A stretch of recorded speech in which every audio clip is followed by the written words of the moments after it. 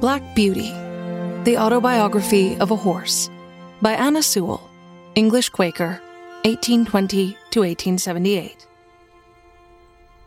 Part 2. 22.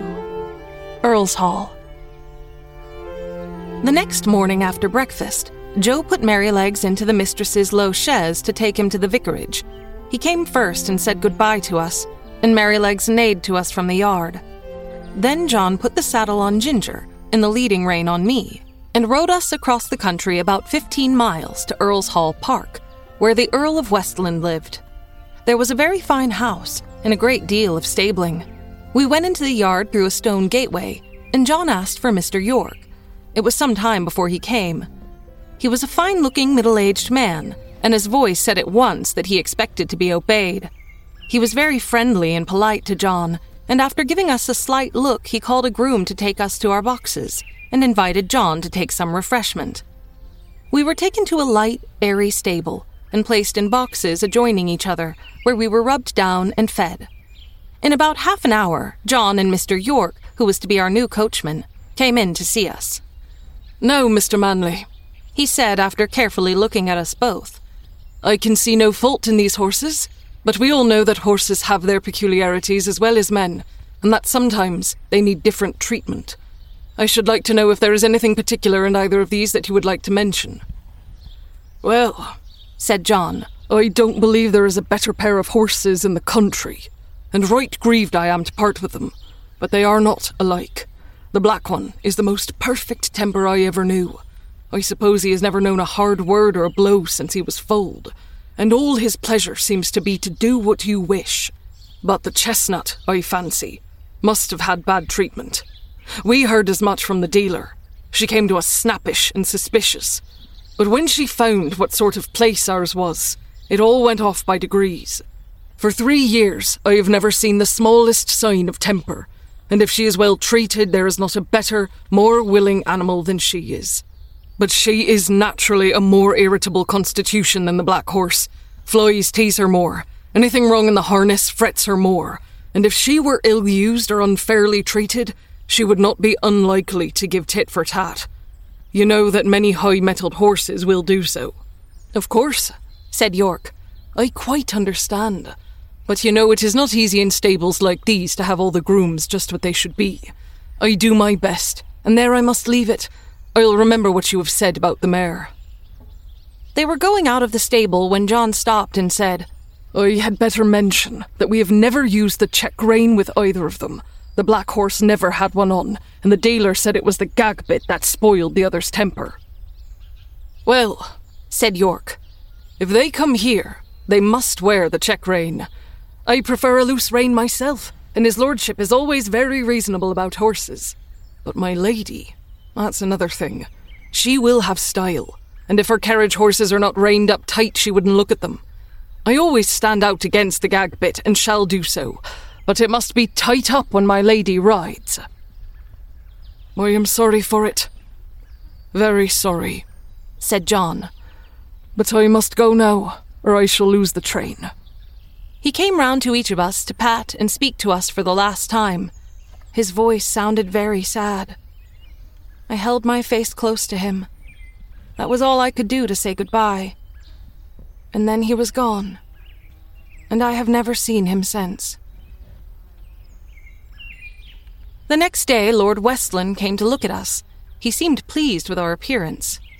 "I have great confidence in these horses," he said, "from the character my friend Mr. Gordon has given me of them. Of course, they are not a match in colour, but my idea is that they will do very well for the carriage while we are in the country. Before we go to London, I must try to match Baron. The black horse, I believe, is perfect for riding." York then told him what John had said about us.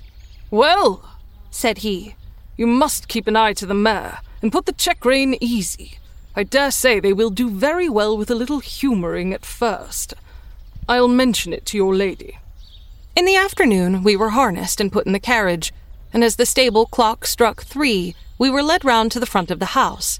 It was all very grand, and 3 or 4 times as large as the old house at Birtwick. but not half so pleasant, if a horse may have an opinion. 2 footmen were standing ready, dressed in drab livery, with scarlet breeches and white stockings. Presently, we heard the rustling sound of silk as my lady came down the flight of stone steps. She stepped round to look at us. She was a tall, proud-looking woman, and did not seem pleased about something, but she said nothing, and got into the carriage. This was the first time of wearing a check rein, and I must say, though it certainly was a nuisance not to be able to get my head down now and then, it did not pull my head higher than I was accustomed to carry it. I felt anxious about Ginger, but she seemed to be quiet and content. The next day at 3 o'clock, we were again at the door, and the footman as before.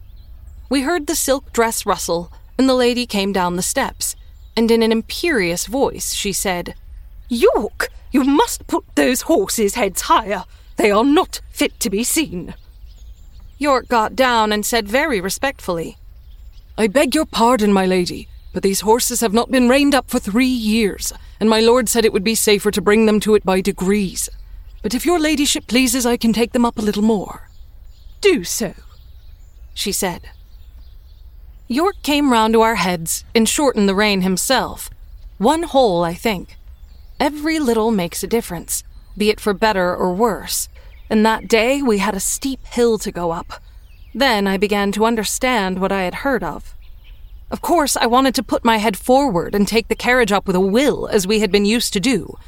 But no, I had to pull with my head up now, and that took all the spirit out of me, and the strain came on my back and legs. When we came in, Ginger said, "Now you see what it is like.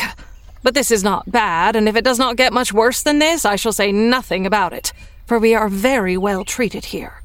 But if they strain me up tight, why, let 'em look out. I can't bear it, and I won't." Day by day, hole by hole, our bearing reins were shortened, and instead of looking forward with pleasure to having my harness put on as I used to do, I began to dread it. Ginger, too, seemed restless, though she said very little. At last, I thought the worst was over. For several days there was no more shortening, and I determined to make the best of it and do my duty, though it was now a constant harass instead of a pleasure. But the worst was not come.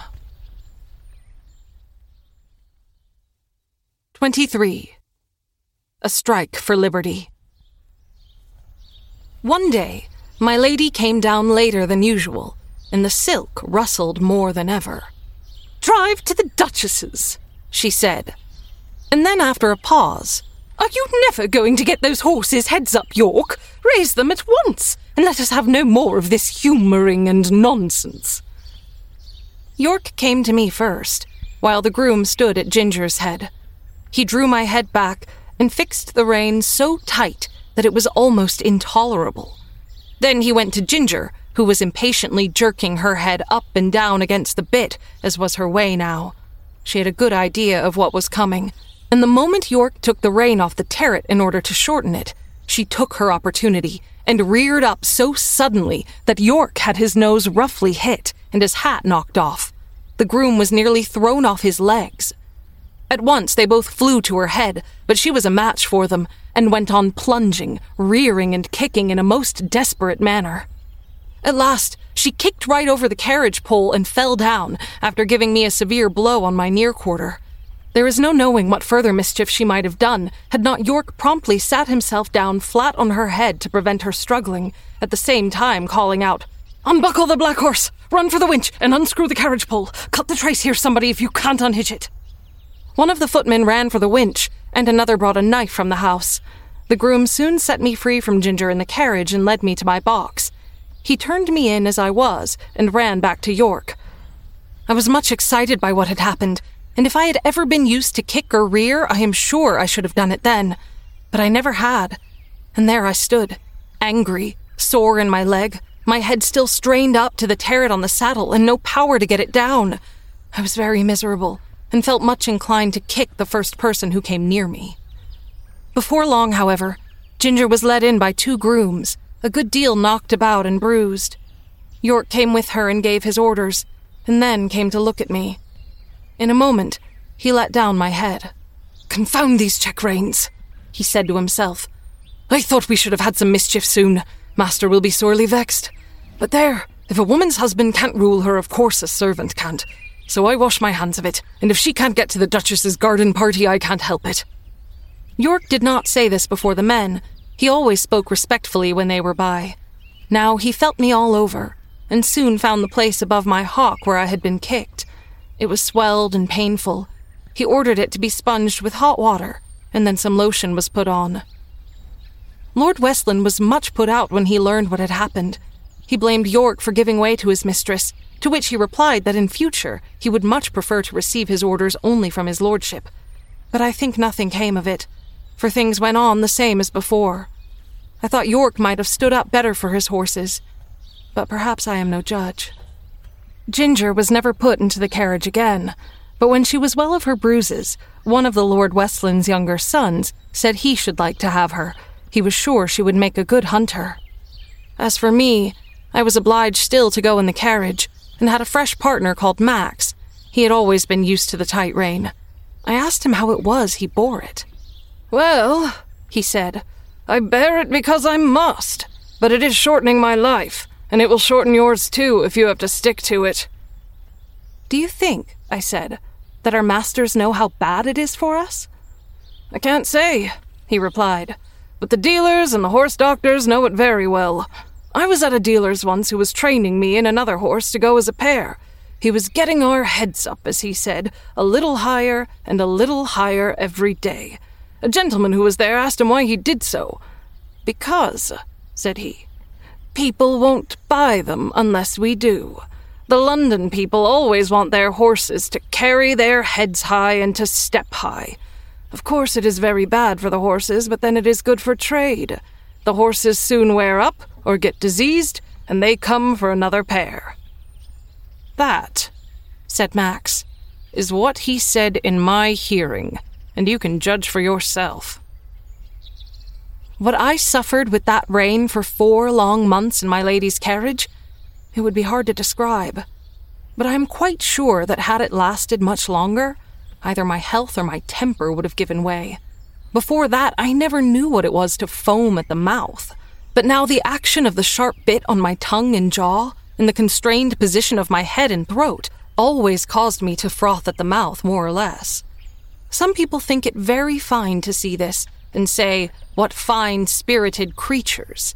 But it is just as unnatural for horses as for men to foam at the mouth. It is a sure sign of some discomfort and should be attended to.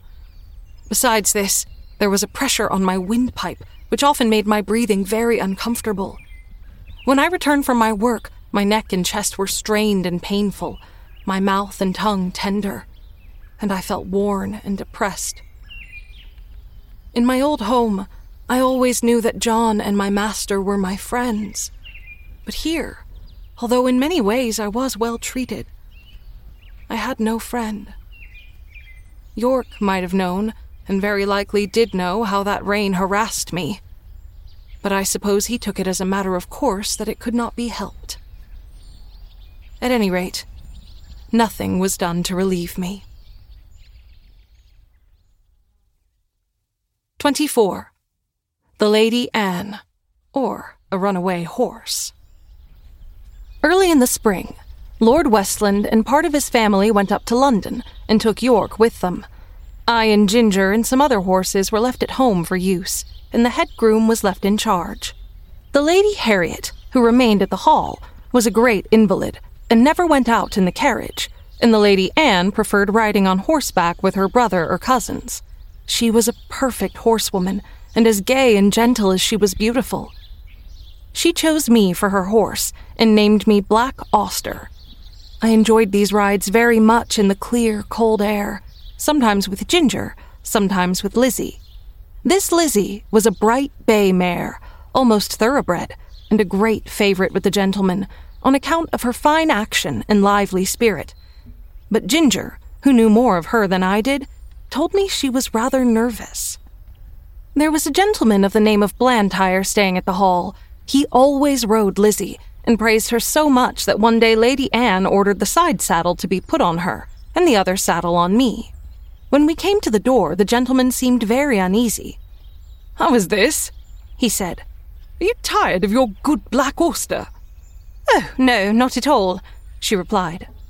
"But I am amiable enough to let you ride him for once, and I will try your charming Lizzie. You must confess that in size and appearance she is far more like a lady's horse than my own favourite." "Do let me advise you not to mount her," he said. "She is a charming creature, but she is too nervous for a lady. I assure you she is not perfectly safe. Let me beg you to have the saddles changed."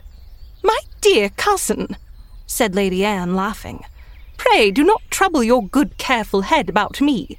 I have been a horsewoman ever since I was a baby, and I have followed the hounds a great many times. Though I know you do not approve of ladies hunting, but still that is the fact, and I intend to try this Lizzie that you gentlemen are all so fond of. So please, help me to mount like a good friend as you are." There was no more to be said.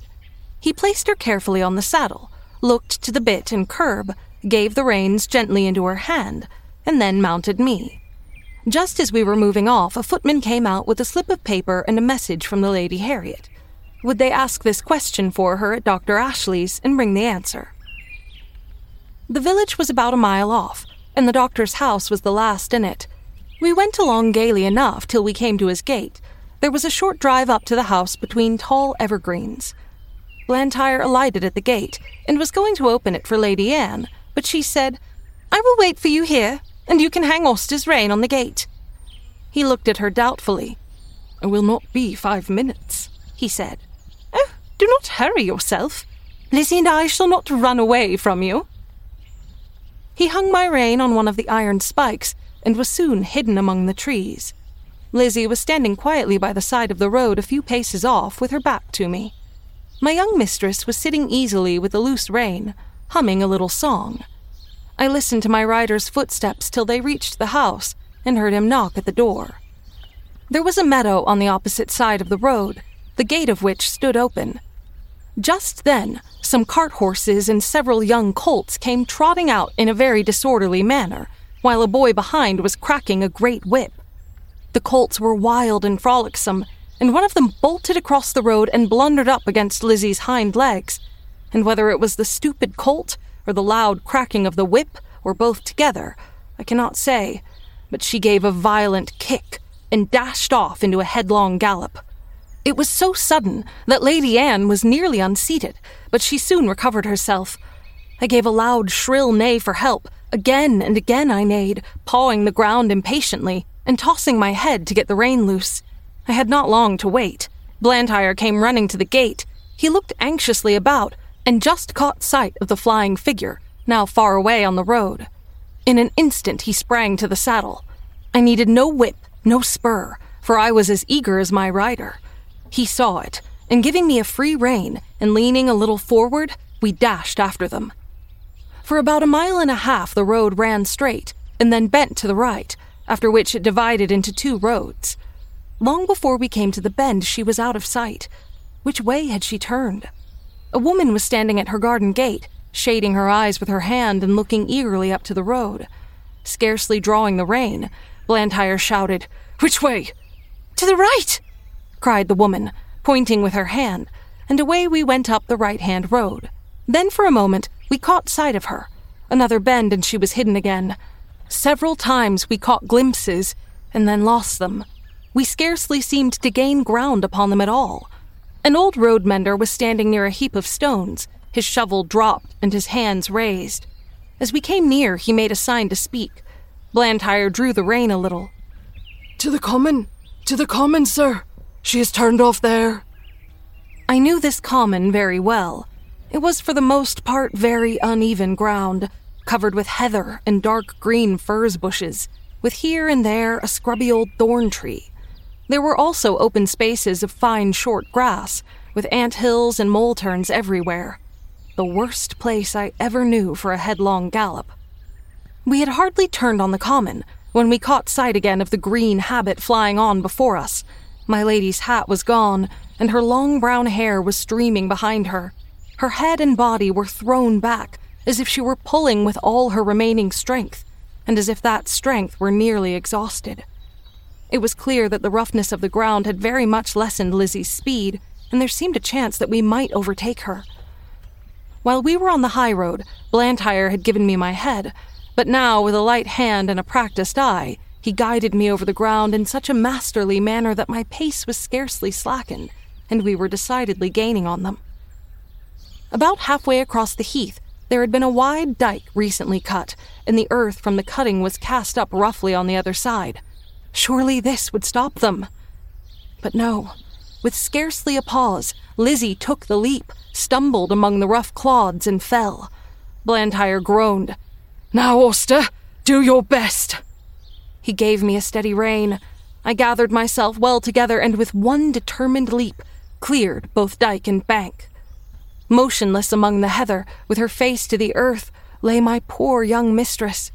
Blantyre kneeled down and called her name. There was no sound. Gently, he turned her face upward. It was ghastly white, and the eyes were closed. "Annie, dear Annie, do speak." But there was no answer. He unbuttoned her habit, loosened her collar, felt her hands and wrist, then started up and looked wildly around him for help. At no great distance there were 2 men cutting turf, who, seeing Lizzie running wild without a rider, had left their work to catch her. Blantyre's hello soon brought them to the spot.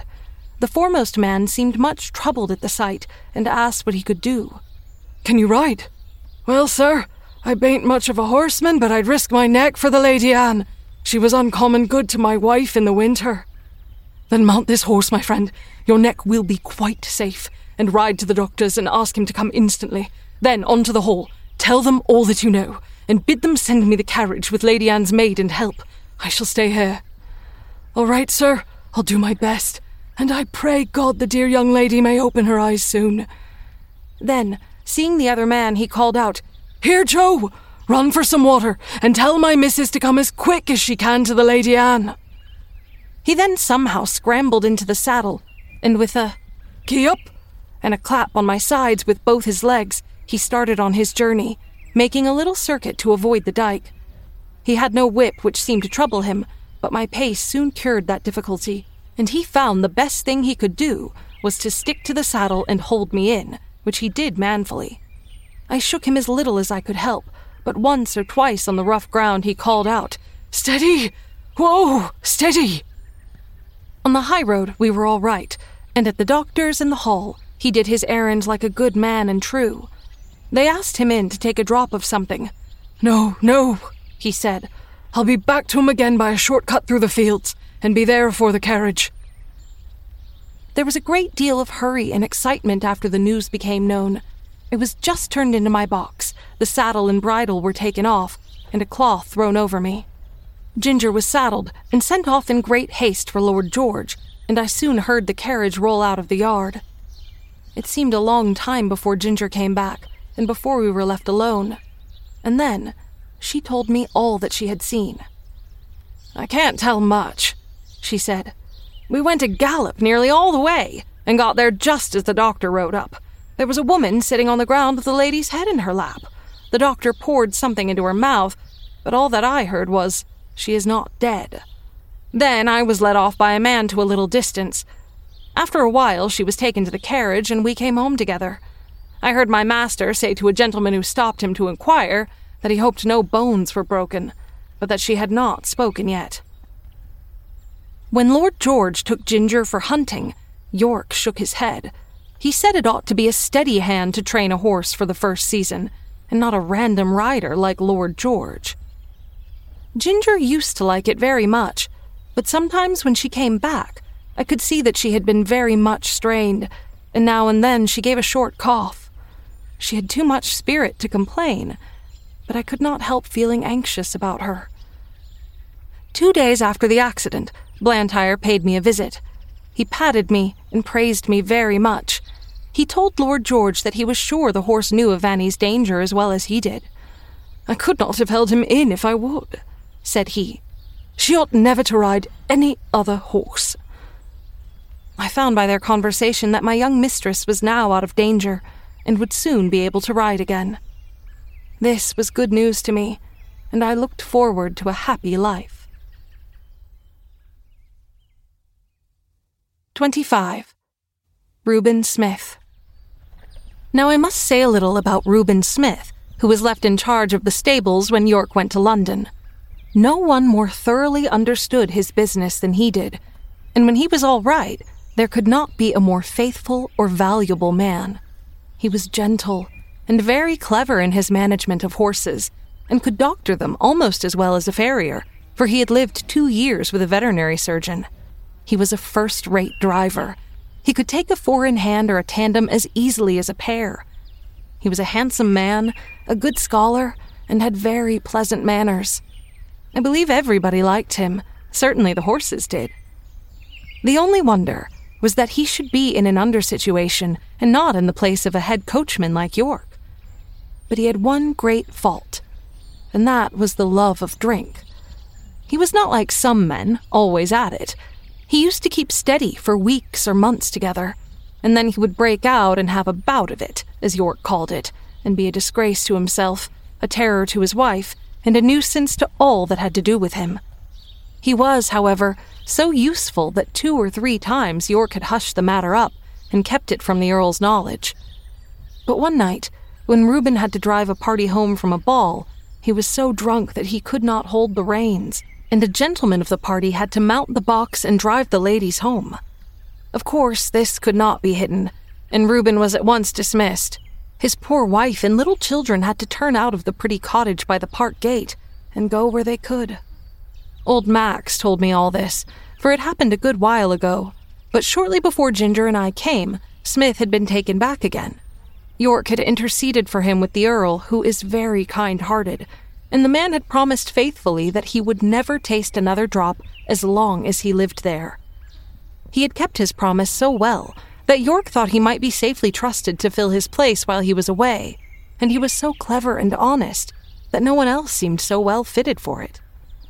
It was now early in April, and the family was expected home sometime in May. The light broom was to be fresh done up, and as Colonel Blantyre was obliged to return to his regiment, it was arranged that Smith should drive him to the town in it and ride back. For this purpose he took the saddle with him, and I was chosen for the journey. At the station, the colonel put some money into Smith's hand and bid him goodbye, saying, "Take care of your young mistress, Reuben, and don't let Black Auster be hacked about by any random young prig that wants to ride him. Keep him for the lady." We left the carriage at the maker's, and Smith rode me to the White Lion and ordered the hostler to feed me well and have me ready for him at 4 o'clock. A nail in one of my front shoes had started as I came along, but the hostler did not notice it till just about 4 o'clock. Smith did not come into the yard till 5, and then he said he should not leave till 6, as he had met with some old friends. The man then told him of the nail, and asked if he should have the shoe looked to. "No," said Smith. "That will be all right till we get home." He spoke in a very loud, offhand way, and I thought it very unlike him not to see about the shoe, as he was generally wonderfully particular about loose nails in our shoes. He did not come at 6, nor 7, nor 8, and it was nearly 9 o'clock before he called for me, and then it was with a loud, rough voice. He seemed to be in a very bad temper, and abused the hostler, though I could not tell what for. The landlord stood at the door and said, "Have a care, Mr. Smith!" But he answered angrily with an oath, and almost before he was out of the town he began to gallop, frequently giving me a sharp cut with his whip, though I was going at full speed.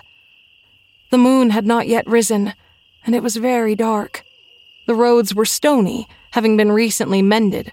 Going over them at this pace, my shoe became looser, and as we neared the turnpike gate, it came off. If Smith had been in his right senses, he would have been sensible of something wrong in my pace, but he was too drunk to notice. Beyond the turnpike was a long piece of road, upon which fresh stones had just been laid, large, sharp stones, over which no horse could be driven quickly without risk of danger. Over this road with one shoe gone, I was forced to gallop at my utmost speed. My rider, meanwhile, cutting into me with his whip, and with wild curses urging me to go still faster. Of course, my shoeless foot suffered dreadfully. The hoof was broken and split down to the very quick, and the inside was terribly cut by the sharpness of the stones. This could not go on. No horse could keep his footing under such circumstances. The pain was too great. I stumbled and fell with violence on both my knees. Smith was flung off by my fall, and owing to the speed I was going at, he must have fallen with great force. I soon recovered my feet and limped to the side of the road where it was free from stones. The moon had just risen above the hedge, and by its light I could see Smith lying a few yards beyond me. He did not rise.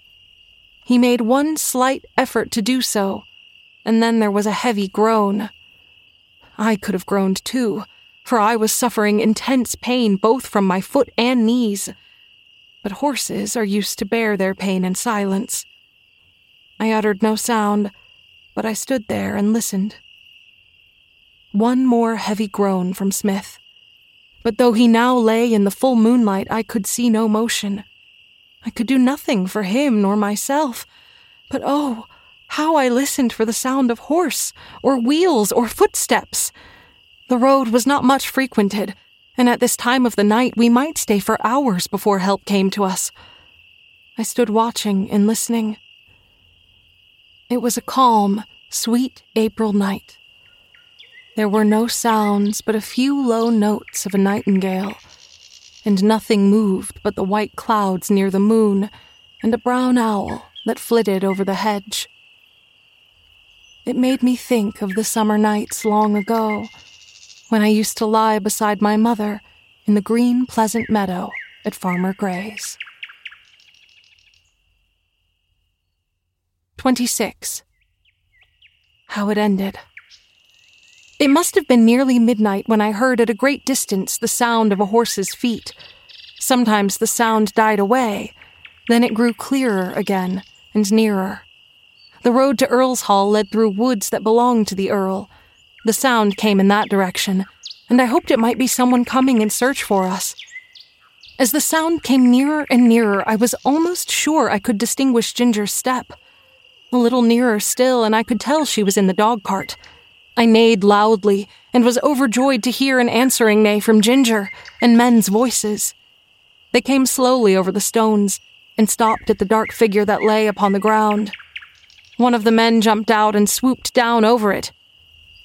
"It is Reuben," he said, "and he does not stir."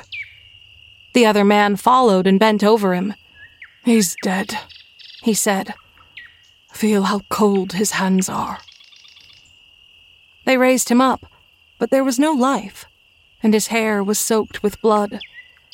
They laid him down again and came and looked at me. They soon saw my cut knees. "Why, the horse has been down and thrown him. Who would have thought the black horse would have done that? Nobody thought he could fall. Reuben must have been lying here for hours. Odd, too, that the horse has not moved from the place." Robert then attempted to lead me forward. I made a step, but almost fell again. "Hello! He's bad in his foot as well as his knees. Look here, his hoof is cut all to pieces. He might well come down, poor fellow. I'll tell you what, Ned, I'm afraid it hasn't been all right with Reuben. Just think of his riding a horse over these stones without a shoe. Why, if he had been in his right senses, he would have just as soon have tried to ride him over the moon. I'm afraid it has been the old thing over again. Poor Susan. She looked awfully pale when she came to my house to ask if he had not come home. She made believe she was not a bit anxious and talked of a lot of things that might have kept him. But for all that, she begged me to go and meet him. But what must we do? There's the horse to get home as well as the body, and that will be no easy matter." Then followed a conversation between them, till it was agreed that Robert, as the groom, should lead me, and that Ned must take the body.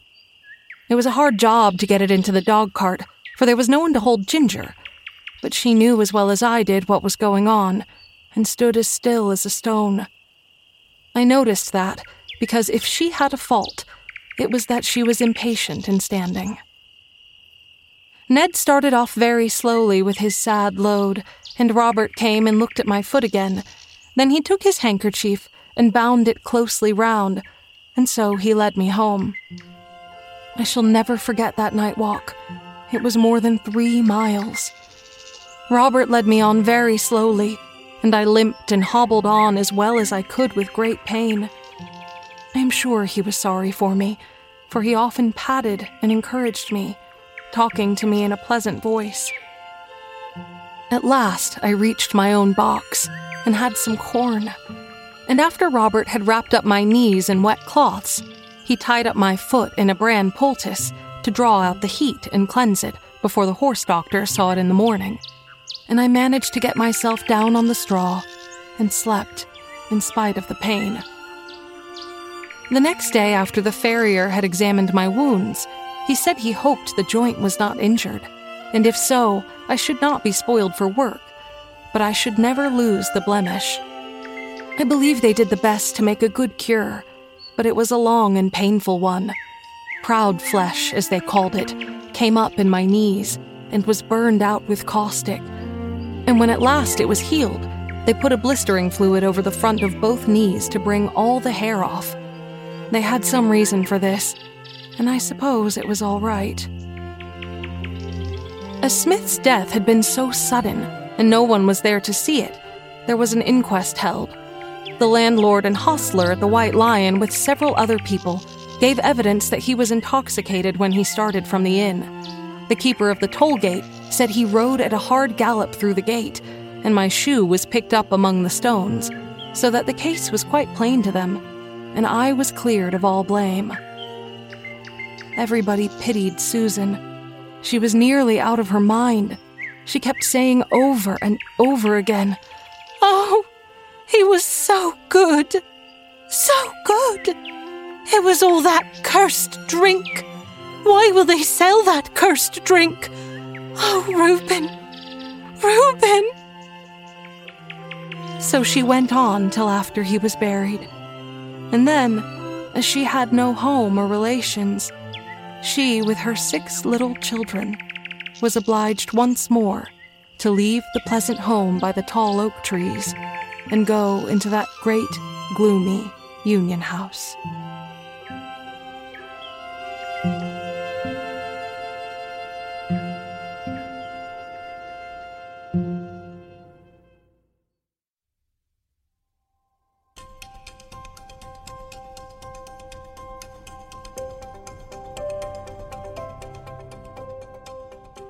Thank you again for continuing to join us for each episode of Storylight. And if you're new to us, we send you the warmest welcome. Whether you're a new listener or an old friend, we at Storylight would be very grateful if you would subscribe to the podcast and give it a nice rating and review on whatever platform you listen. More than that, though, we would love for more people to be able to enjoy these stories. So please, tell a friend about us. You are my joy. You are my happy thoughts. We'll see you next time.